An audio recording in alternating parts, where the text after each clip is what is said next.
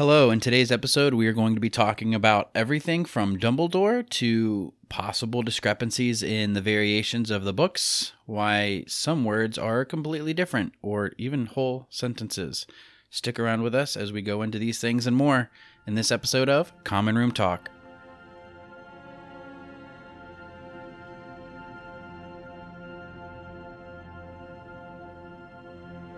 Hello all, and welcome to the second episode of Common Room Talk. We made it. We made it past the first episode. It's exciting. This is the podcast where we talk all things Harry Potter. My name's Tony, and I'm your host. Today also happens to be a very special day, as today is Harry Potter's birthday, so happy birthday, Harry Potter, but also J.K. Rowling's birthday. And it depends on how you want it. J.K. Rowling, J.K. Rowling, however you want to say it. It is her birthday today as well. So happy birthday to them both. And I don't think it's any kind of coincidence that the two share a birthday. On today's plate, we actually have a whole lot to get through. I have a few things that I'm going to talk about, and then we're going to get into the second half of the first chapter, and man, I am just blown away by how much is actually in this first chapter. There is so much to unpack, and this episode might be a tad bit longer than last episode. However, we have to get through all of this.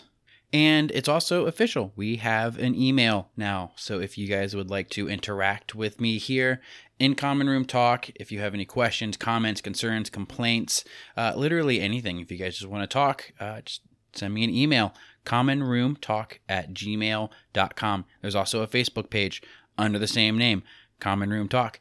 Go join it, please. Spread the word. I would love to have as many people as possible hear this. Thank you. And today, I actually want to do something a little bit different. I want to start off with some news, and I don't have a catchy name for Harry Potter news yet. I thought like maybe Owlpost or, I don't know, just something. If you guys have a good idea of what I could call just anytime that I have news for you guys, send me an email, the commonroomtalk@gmail.com. But the news that I want to start off with is this. On August 17th, as a 20th anniversary celebration, a re-release of Harry Potter and the Sorcerer's Stone is coming out with a feature called Magical Movie Mode. It says that it will arrive jam-packed with filmmaking secrets, spell incantations, trivia, and activities and curiosities. It's going to have a director's commentary from Chris Columbus, deleted scenes, and quizzes. So yeah, this actually sounds really exciting, and I'm probably going to get it because you can never own enough copies of the original movie. And it's actually really cool. For Christmas, one of my really good friends got me a completely sealed original copy, I believe, of the Sorcerer's Stone on VHS. And I know that there might be some people listening to this that might ask, what the heck is a VHS? It is something that old people used to use to watch movies on their old picture boxes in black and white. It's from generations ago. In fact, I'm pretty sure that archaeologists are starting to find fossilized remains of VCRs and VHS tapes all around the world. They're that old. So yeah, that's coming out August 17th. Go check it out. And now we're actually going to get a little deep into something. Earlier this week, I had a conversation with my lifelong friend, Cody, and he asked me what I liked most about Harry Potter. He asked me what I was most fond of. And honestly, no one has ever actually asked me that question before. And I gave him a very quick answer, what is still the same actual answer that I have. However, I want to go in a little bit deeper into an explanation as to why. And that answer is actually going to probably be the most Dumbledore-ish answer I could possibly give you. But before I actually talk about what I am most fond of, I want to elaborate on something. And that is, yes, this is a story and these are fictional characters. But that doesn't mean that the situations and the responses by those characters are not things that people haven't actually in the real world dealt with.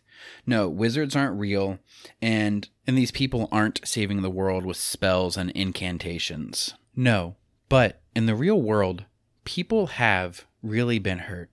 And when these real people have been really hurt, they have choices to make in light of the situations that caused that pain. Well, the characters that we read in these books and in these stories represent some of those people that have been hurt.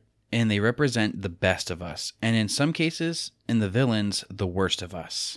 And we can look to these characters for inspiration, and it's wonderful to know that the situations we find our favorite characters are in are not always unlike the ones we often find ourselves in. Most of the time, these situations authors write about are things that have happened to them or significant people in their lives. It's honestly probably impossible to come up with original plots. People die in real life. Hitler really tried to take over the world. Best friends have turned their backs on each other. People have grown up poor. And these things, which I listed, are in no particular order. I'm not saying that one of them is worse than the other. I think we can figure out which one is probably the worst. However, they're not listed in any particular order. They're just variations of what we see, honestly, in our favorite stories. And they're things that have happened throughout all of time. That there is nothing new.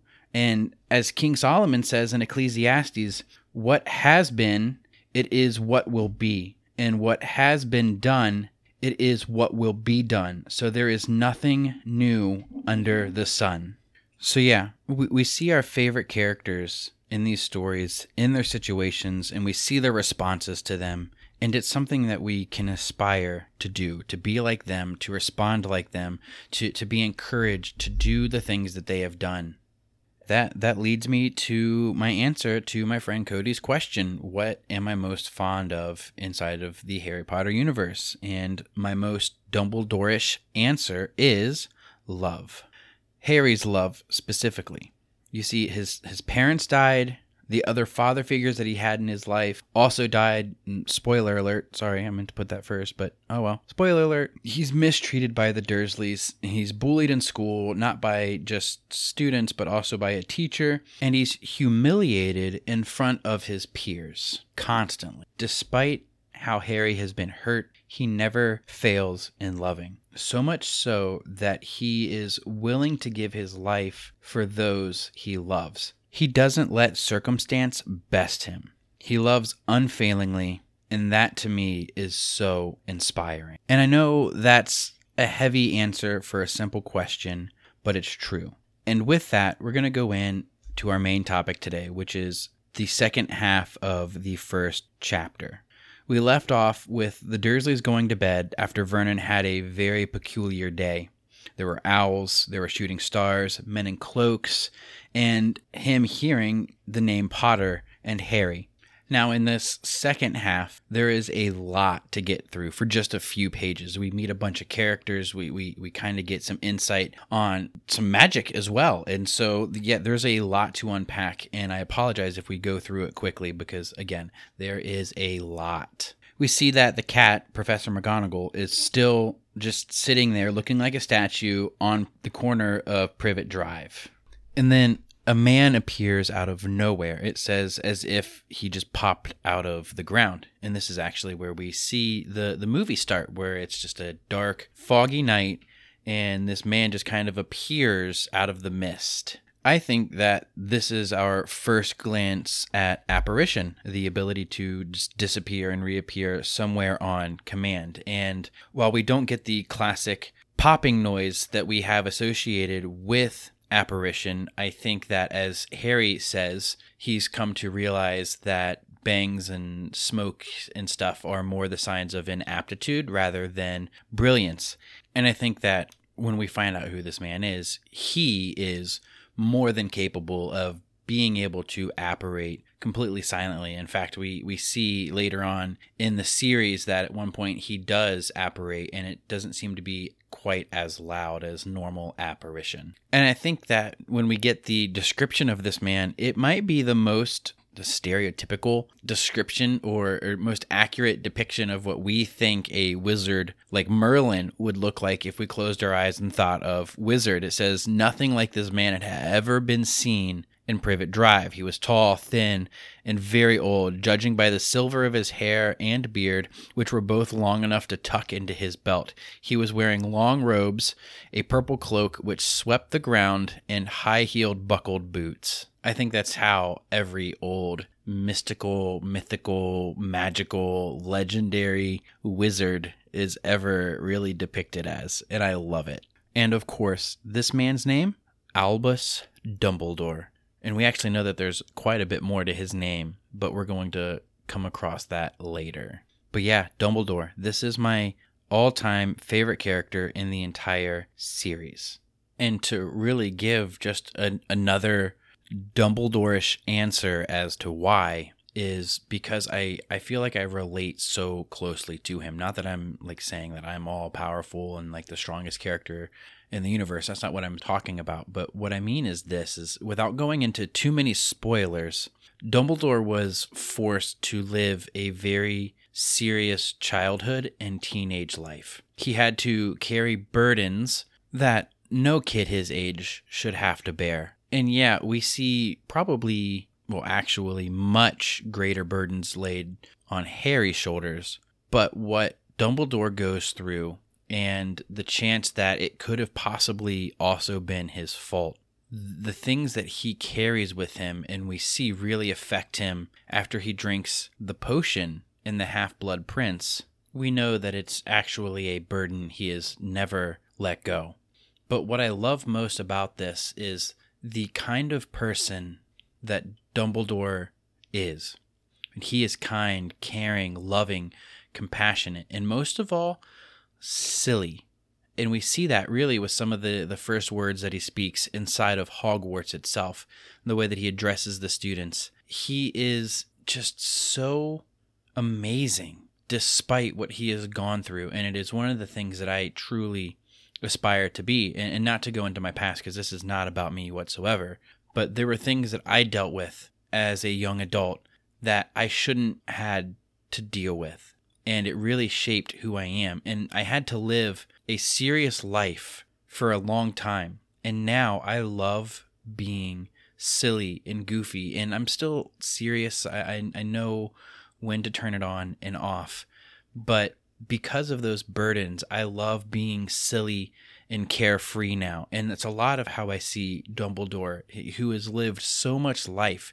And he knows what the important things are. And he lives those to the fullest. And because of that, he is by far my favorite character.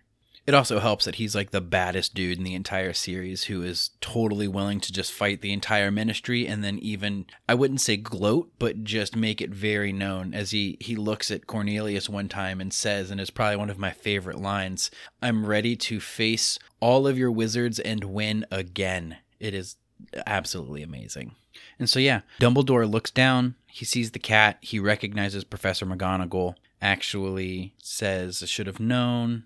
In the movies, I should have known." He recognizes Professor McGonagall, and he has his Deluminator out, which we don't know it's called a Deluminator in the books. It's called a Put-Outer, which I think is an equally cool name, but I really like Deluminator. And he sucks all the lights out with this Deluminator, which the Deluminator itself becomes very interesting again in the last book of the series, and so we will obviously address that then, but it is assumed that this is a creation and invention of Dumbledore's own. But yeah, he recognizes Professor McGonagall, and then we see our first little bit of transfiguration as the cat changes into an actual person, and she asks, "How did you know it was me?" And this is actually one thing early on that bothers me, because you would think that there would be enough familiarity built up between these two to recognize each other without having to actually ask, "How did you know it was me?" And yes, I know that it was dark, it was misty, it was in the middle of Privet Drive where nothing like this man had ever been seen before. However, I just think it's weird that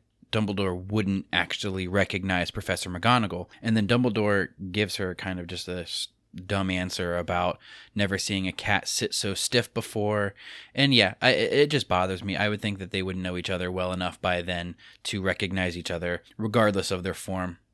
Then we see Dumbledore and Professor McGonagall going back and forth about the celebrations, Professor McGonagall being upset, Dumbledore talking about how there's been precious little to celebrate, and really you see kind of the contrast between the two, where Dumbledore's a little more carefree and laxed, and you start to see the severity of Professor McGonagall here. And there are other tidbits of important information as well. You know who was brought up again, and we're told that it seems that he has disappeared And we're given some time frame in which it seems that people have been facing some sort of adversity, 11 years. And we can assume that these two things probably have something to do with each other. You-know-who and 11 years of adversity. We also get you-know-who's real name as well inside of this back and forth. Lord Voldemort. We also see the first reaction to that name from Professor McGonagall as she flinches when it is said. And I think this is funny because Dumbledore goes into this little bit about using the proper name, saying that everyone should call him Voldemort, when we see a few books later that that's not even the name that Dumbledore wants to use for him. And so I think it's really cool to see that. I wonder at what point that changed for Dumbledore, that he says that the proper name is actually what it is. I'm not going to reveal it now, instead of actually calling him Voldemort. So Professor McGonagall then presses on about what is really going on tonight, saying that there are rumors about what had happened to Voldemort and why he disappeared. And we also see her kind of struggle to say his name. We kind of get the story here that Voldemort turned up to Godric's Hollow to find the Potters. And I actually want to point out that this is the first time that we, as the readers, find out that Harry is actually from Godric's Hollow. I know that I really don't ever think about this until it becomes important in the later series, but it is really cool that that is already an established fact here in the very first chapter. We also learn Lily and James's names, that they were Harry's parents, and that they are now dead. That Voldemort tried to kill Harry, but couldn't. And then Voldemort's power for some reason broke, and he is now gone. Dumbledore then pulls out a watch that has stars and other things on it. It seems really peculiar, and it says that it seems like maybe he is the only person who can read it. And he exclaims that Hagrid is late, and says to McGonagall that he supposes Hagrid told you that I would be here. But something that I do want to point out is a common theme throughout the entire series, and I wish more would be expanded on it, but there's a lot of significance in watches, with Dumbledore, Harry, the Weasleys being given watches and talking about it being proper for a wizard when they come of age to be given a watch. And I want to know why. I would love to know the significance of watches in this universe. If you know, commonroomtalk@gmail.com.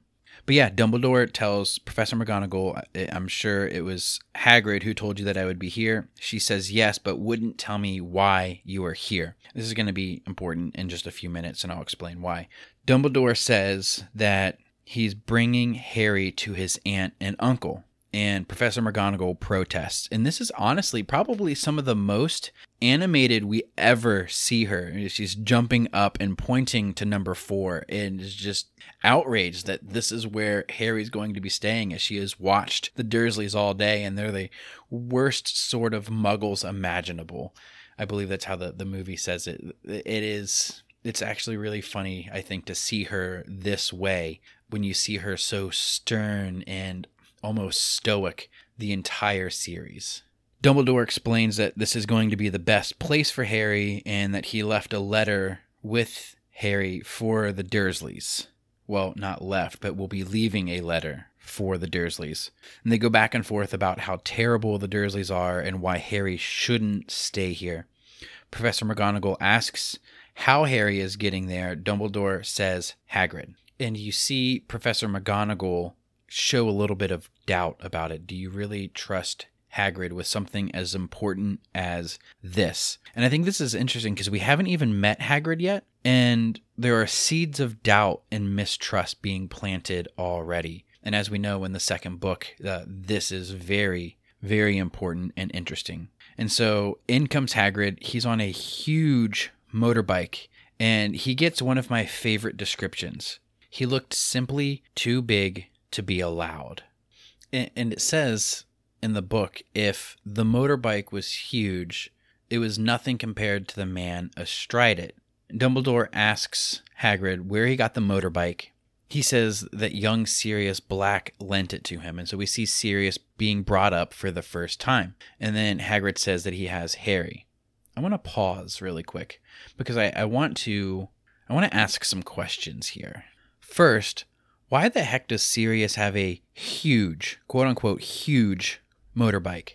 I think the answer is simply to aggravate his parents, who hated anything to do with muggles and non-pure bloods. We find all of that out later. We get a glimpse into his bedroom where he had a poster of muggle girls in bathing suits that had a permanent sticking charm on it, so it couldn't be severed from the wall.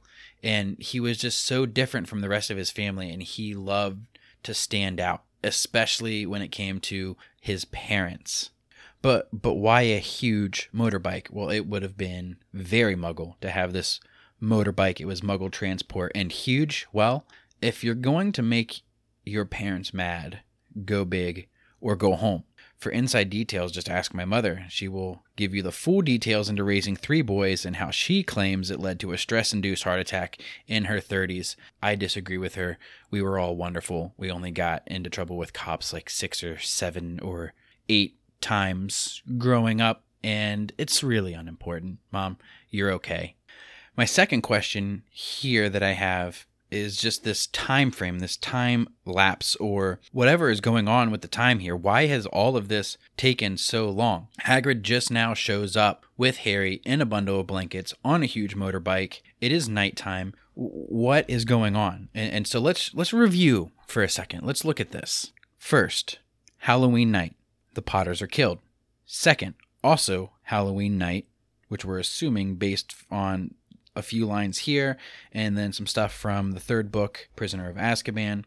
Hagrid shows up and finds Harry in the rubble of the building. It says that the building was almost gone. Sirius shows up. He requests to take Harry from Hagrid, but Hagrid declines, telling him that he is on Dumbledore's orders taking Harry somewhere. Sirius offers up his motorbike. So where the heck does Hagrid take Harry?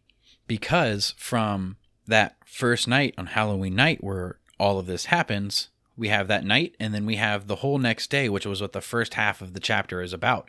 People in the morning celebrating. We know it's morning because Dursley's going to work and he's seeing funny people out all day.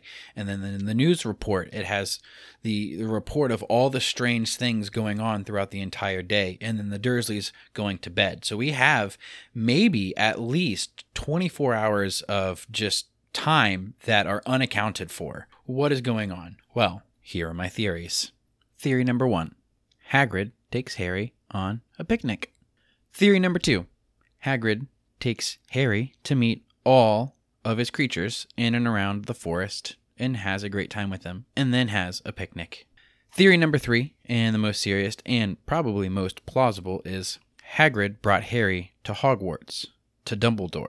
And really quick, I want to read what it says next here. Dumbledore and Professor McGonagall bent forward over the bundle of blankets. Inside, just visible, was a baby boy, fast asleep. Under a tuft of jet black hair over his forehead, they could see a curiously shaped cut, like a bolt of lightning. "Is that where?" whispered Professor McGonagall. "Yes," said Dumbledore. "He'll have that scar forever." "Couldn't you do something about it, Dumbledore?" "Even if I could, I wouldn't. Scars can come in useful."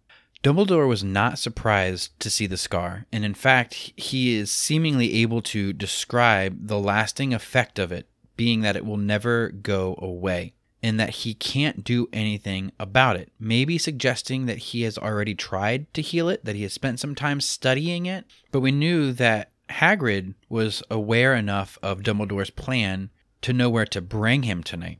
Hagrid had time without Harry also to tell Professor McGonagall that Dumbledore was having Harry brought here. Hence we see her waiting.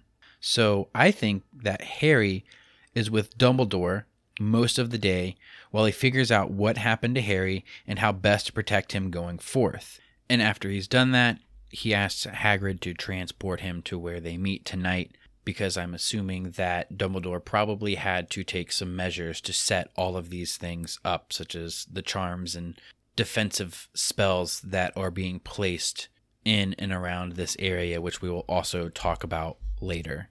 And yeah, now that Harry is here, Dumbledore takes him, and he's in this bundle of blankets, and he sets him on the step with the letter, turns to the others, and declares that they should leave and join the celebrations.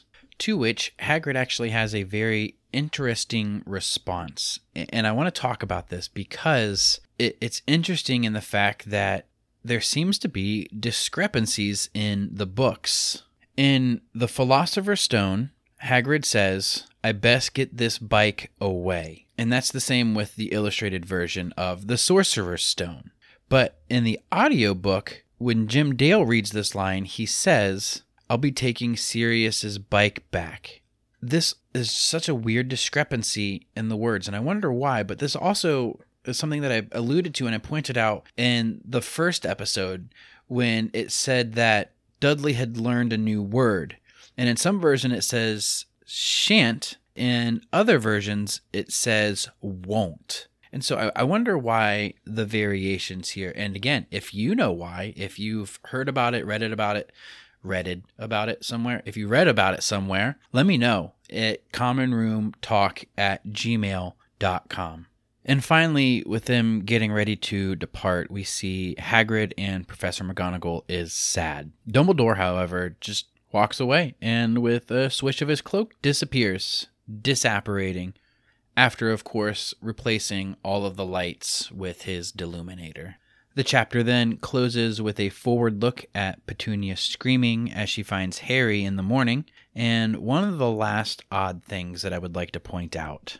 Why, if the wizards have all been celebrating gloriously all day with owls and shooting stars and whatever else they probably have got themselves into with any and all kinds of magic, did they finish the day in hushed, quote-unquote, hushed voices when they say to Harry Potter, the boy who lived? It seems odd that they would have to do it in hushed voices when they have been just in an uproar to the point where Professor McGonagall was worried about the Muggles finding out about them. And then for some reason, they're all secretive. Maybe they all felt the stern of Professor McGonagall. They felt it. They felt her words and they knew she was angry. And so they toned it down. That would be my guess. I don't know. And so, yeah, that's the end of the first chapter. One of the things that I wanted to talk about really quick was inside of the illustrated version that I'm using here, because that's what I'm going through with these books, is the illustrated versions. They're some of my favorite ways to go through them. It's illustrated by Jim Kay. And when we first see Hagrid coming in on this motorbike, the picture that he has here is just wonderful. You have this mane of hair, this big nose with goggles, and you have the light from the motorbike with these little handlebars. Actually, it's a huge motorbike, so I'm assuming that it is actually large handlebars. But Hagrid is just so big that he dwarfs the motorbike, and you just see these massive, like trash can lid size hands holding these handlebars, and it looks like at just any moment it could just snap in half because they just under his hands they look so delicate. And then on the next page you have this photo that I'm assuming would be the depiction of Hagrid flying over Bristol, as really in his descriptions that's the one place that we hear that he has flown over. And it doesn't look like he's descending, as he's at the top of the page. There's a huge plume of smoke behind him as he's whizzing forward. You see his cloak kind of billowing behind him. And then down on the bottom of the page, this crosses both pages here, you have the dark outline and silhouettes of a little village with some lights popping here and there, little window lights and maybe a few street lights. And so I would assume this is probably a depiction of Bristol, where we see Hagrid saying that Harry had just fallen asleep. And again, the artwork in these books are just amazing. There's small little blue clouds throughout the pictures here, or the pages here, behind the words, and just the way that the words and the story is enveloped inside of all of this book. Like it meshes so well. And honestly, like one day, if I'm blessed to have kids, and I really hope that I am, I can't wait to sit down at nighttime and read these books to them.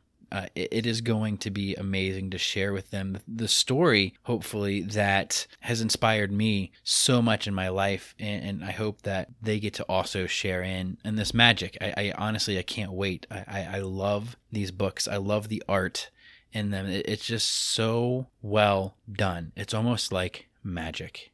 One of the other things that I wanted to bring up, and I didn't actually have this kind of written down in just the little guide that I have here of my talking points, because again, I want this to be candid. I don't want it to be anything that is scripted, but I do have little bulletins that I have written in front of me just to remind me of just the flow that I want and what I want to talk about. And I didn't write this one down, but one of the things that I do want to talk about is one of the reasons why I enjoy the wizarding world so much, and it is the mystery behind it, especially here in the first book. And we're going to see this as over the next few chapters when we see what Harry is not getting himself into, what he is being given and what he gets into because of it. But the way that the wizarding world is just so interlaid with the real world, it could possibly exist. That it is absolutely wonderfully done. The way that it is just hidden among everything that we have here, where to us we see run down, I say us as muggles, and when I say us I mean you guys, because I am most definitely a Gryffindor and not a muggle. And sorry to you muggles out there, that is not a dig at you guys. However, I am not a muggle. And the way that the wizarding world is so interlaid in that it could just be hidden, that when muggles look at buildings and they see run down ruins, or there are spells to make people forget why they're in an area and they just go somewhere else, everything is so beautifully hidden and it's so mysterious. And it's part of the magic of it is that it seems as if it could be, like it could really be there, like it's really hidden amongst our world.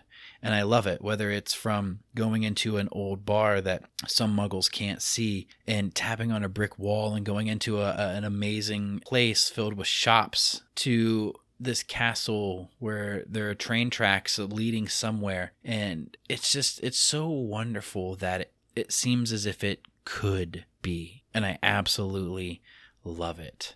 And now I would like to do a shout out to some special people, some friends of mine who have their own podcast and community on Facebook. Matt and Kimbra, not in that particular order, they have a group called Fantastic Cruising, or Fantastic Studios, I believe, on Facebook. But they have their own podcast called Fantastic Cruising, where they talk about all things cruise related. Matt and Kimbra also happen to be huge Harry Potter fans, and they're the ones who really helped me along getting all of this started. And sometime in the near future, I'm going to have them on here and we're all going to talk all things Harry Potter. But I definitely encourage you, go over, find their page, find their podcast. If I have a way of linking it into all of these things, I will do so. But go over Fantastic Cruising. If you have any questions whatsoever about cruising, the cruise industry, if you just want to have a good time and listen to them, go listen to their podcast. They are fun people to listen to. They have a great podcast. I listen to them every single week. They're doing live broadcasts on Fridays. Some of the times you get to interact with them as they're going through their shows. I cannot recommend them enough. And it is really cool because you might ask, well, why Harry Potter and why cruising? Like, how do these two things come together? Well, if you go on Carnival Cruises, you will see that they have trivia nights. And one of their trivia nights is all about Harry Potter. And I actually got helped into doing this podcast with them. They helped me out a lot. They're still helping me out. They're a great asset and great people to listen to. And again, I cannot recommend them enough. Again, that's Fantastic, F-I-N, Fantastic Cruising. Their podcast, you can find it on iTunes and Spotify, and their community on Facebook, the Fantastic Cruising Studios on Facebook. Now, in their show, something that they do that they call a cruise creature, where they talk about a creature that you would most likely find while out on a cruise or an excursion while you're out cruising. And it really gave me a good idea, and I asked them if I could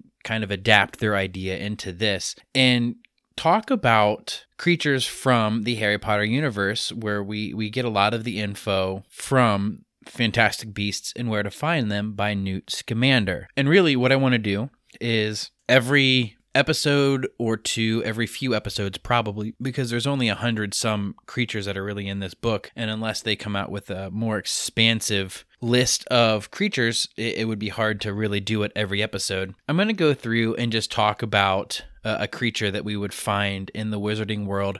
Maybe some of the episodes will be tied in with certain animals as we come across them, or just a random thing that I pick and go through. And if you guys have a certain request, you could also email it to me at commonroomtalk@gmail.com. And it's really funny because I have to pause for a second every time I hear the email, because I'm so used to hearing Matt and Kimbra say their email, fantasticcruising@gmail.com. And I feel like every time I'm getting ready to say commonroomtalk@gmail.com, I'm about to say Matt and Kimbra's email. And so if you're just listening in to that one part, it's probably really confusing hearing like two different emails back and forth. But yeah, every time I go to say our email, I have to stop for a second because I feel like I'm about to say the wrong email.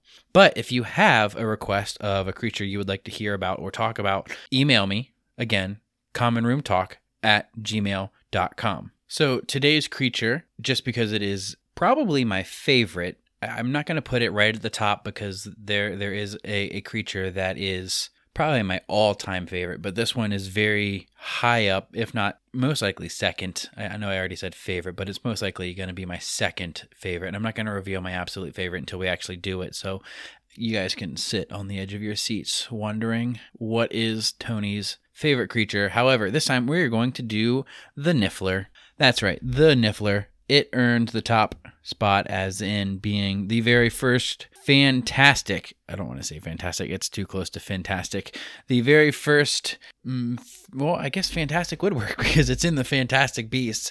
Okay, fantastic, not to get confused with fantastic. Our first fantastic beast that we will talk about is the Niffler. The Niffler is a native British beast, though I think that beast is a little bit harsh for something so adorable. It's a rodent-like creature, so imagine something small. It could fit probably just in your hands, maybe a little bit bigger, but it kind of resembles a mix of a mole and a platypus. It has a long snout, similarly shaped to a platypus bill, and its body is covered in a dark coat of fur. Like weasels, they are very attracted to shiny things, and they like to collect them in the pouch that's on the front of their belly. Being a magical creature, it's no surprise that its pouch seems to hold a lot more than it logically should be able to, almost like it has an undetectable extension charm added to it. Their fingers and claws make them excellent at burrowing, and therefore they are useful for finding subterranean treasures or just shiny objects in general. Because of that, they are primarily used by goblins and curse breakers for Gringotts, but treasure hunters of all kinds love to use them.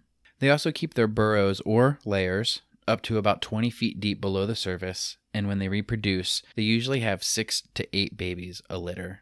And while typically they are very gentle creatures, and as Mr. Scamander says, sometimes loving and affectionate, when left inside dwellings, they can and will wreck the place looking for treasure and shiny things. For a really satisfying account of that, check out Dolores Umbridge's office in Harry Potter and the Order of the Phoenix. So that does it for the Niffler, a creature that I absolutely would love to have, and Ron Weasley would absolutely love to have, as he is very much enthralled by his Niffler that he gets, and it finds a bunch of leprechaun gold for him. It is a very cute and adorable little creature, and I want one. And that honestly brings us to the end of the episode. And wow, I really thought that this was going to run over longer than it has. And we are actually very much in line with the time frame that I am shooting for. And so please, if you don't mind, again, we have an email address now, commonroomtalk@gmail.com. Questions, comments, concerns, complaints, anything that you want to talk about, any topic whatsoever inside of Harry Potter, please shoot me an email. If there's anything that I might have said that was incorrect or maybe half correct or just whatever, also send me an email. Let me know and we can get it addressed and fixed. And yeah, thank you guys all so much for listening. I appreciate every single one of you. And please like the podcast, give it a rating, give it a star review, and please, above all, share it. Share it with everyone in your life who even just has an interest about Harry Potter. I want to reach as many people as possible inside of this. I want it to be a place, just like Harry Potter is a safe place for people who to go, like I talked about last episode. I want this to be a safe place for people to come and just listen. And when I say safe, I mean for everyone, for kids, for everyone. I want everyone to be able to listen to this and not have to worry about what will ever be said. So please share it with everyone. And yeah, thank you again so much for listening. So here is actually the magic of editing. I'm sure that every single one of you probably just heard that last line and thought, this is the end of the podcast. And originally it was. However, today I got the logo for Common Room Talk from somebody who is extremely dear to me, Gary Guerrero. He is an amazing artist and one of the, if not the greatest man I have ever known in my entire life. He has been a father to me and to my brother, and there are not enough words in the human language to describe how amazing of a person he is. I could go on and on for hours talking about it. However, I do need to end this podcast. But some of his artwork is displayed in the logos that he made for me, and he actually has a website that also displays the rest of his art. It is absolutely amazing. I cannot recommend looking at it enough. And when I have the chance, I will make sure to upload his website, so you can see his work. Gary, if you're listening, thank you so much for the logo. I absolutely freaking love it. To everyone else, have a wonderful evening.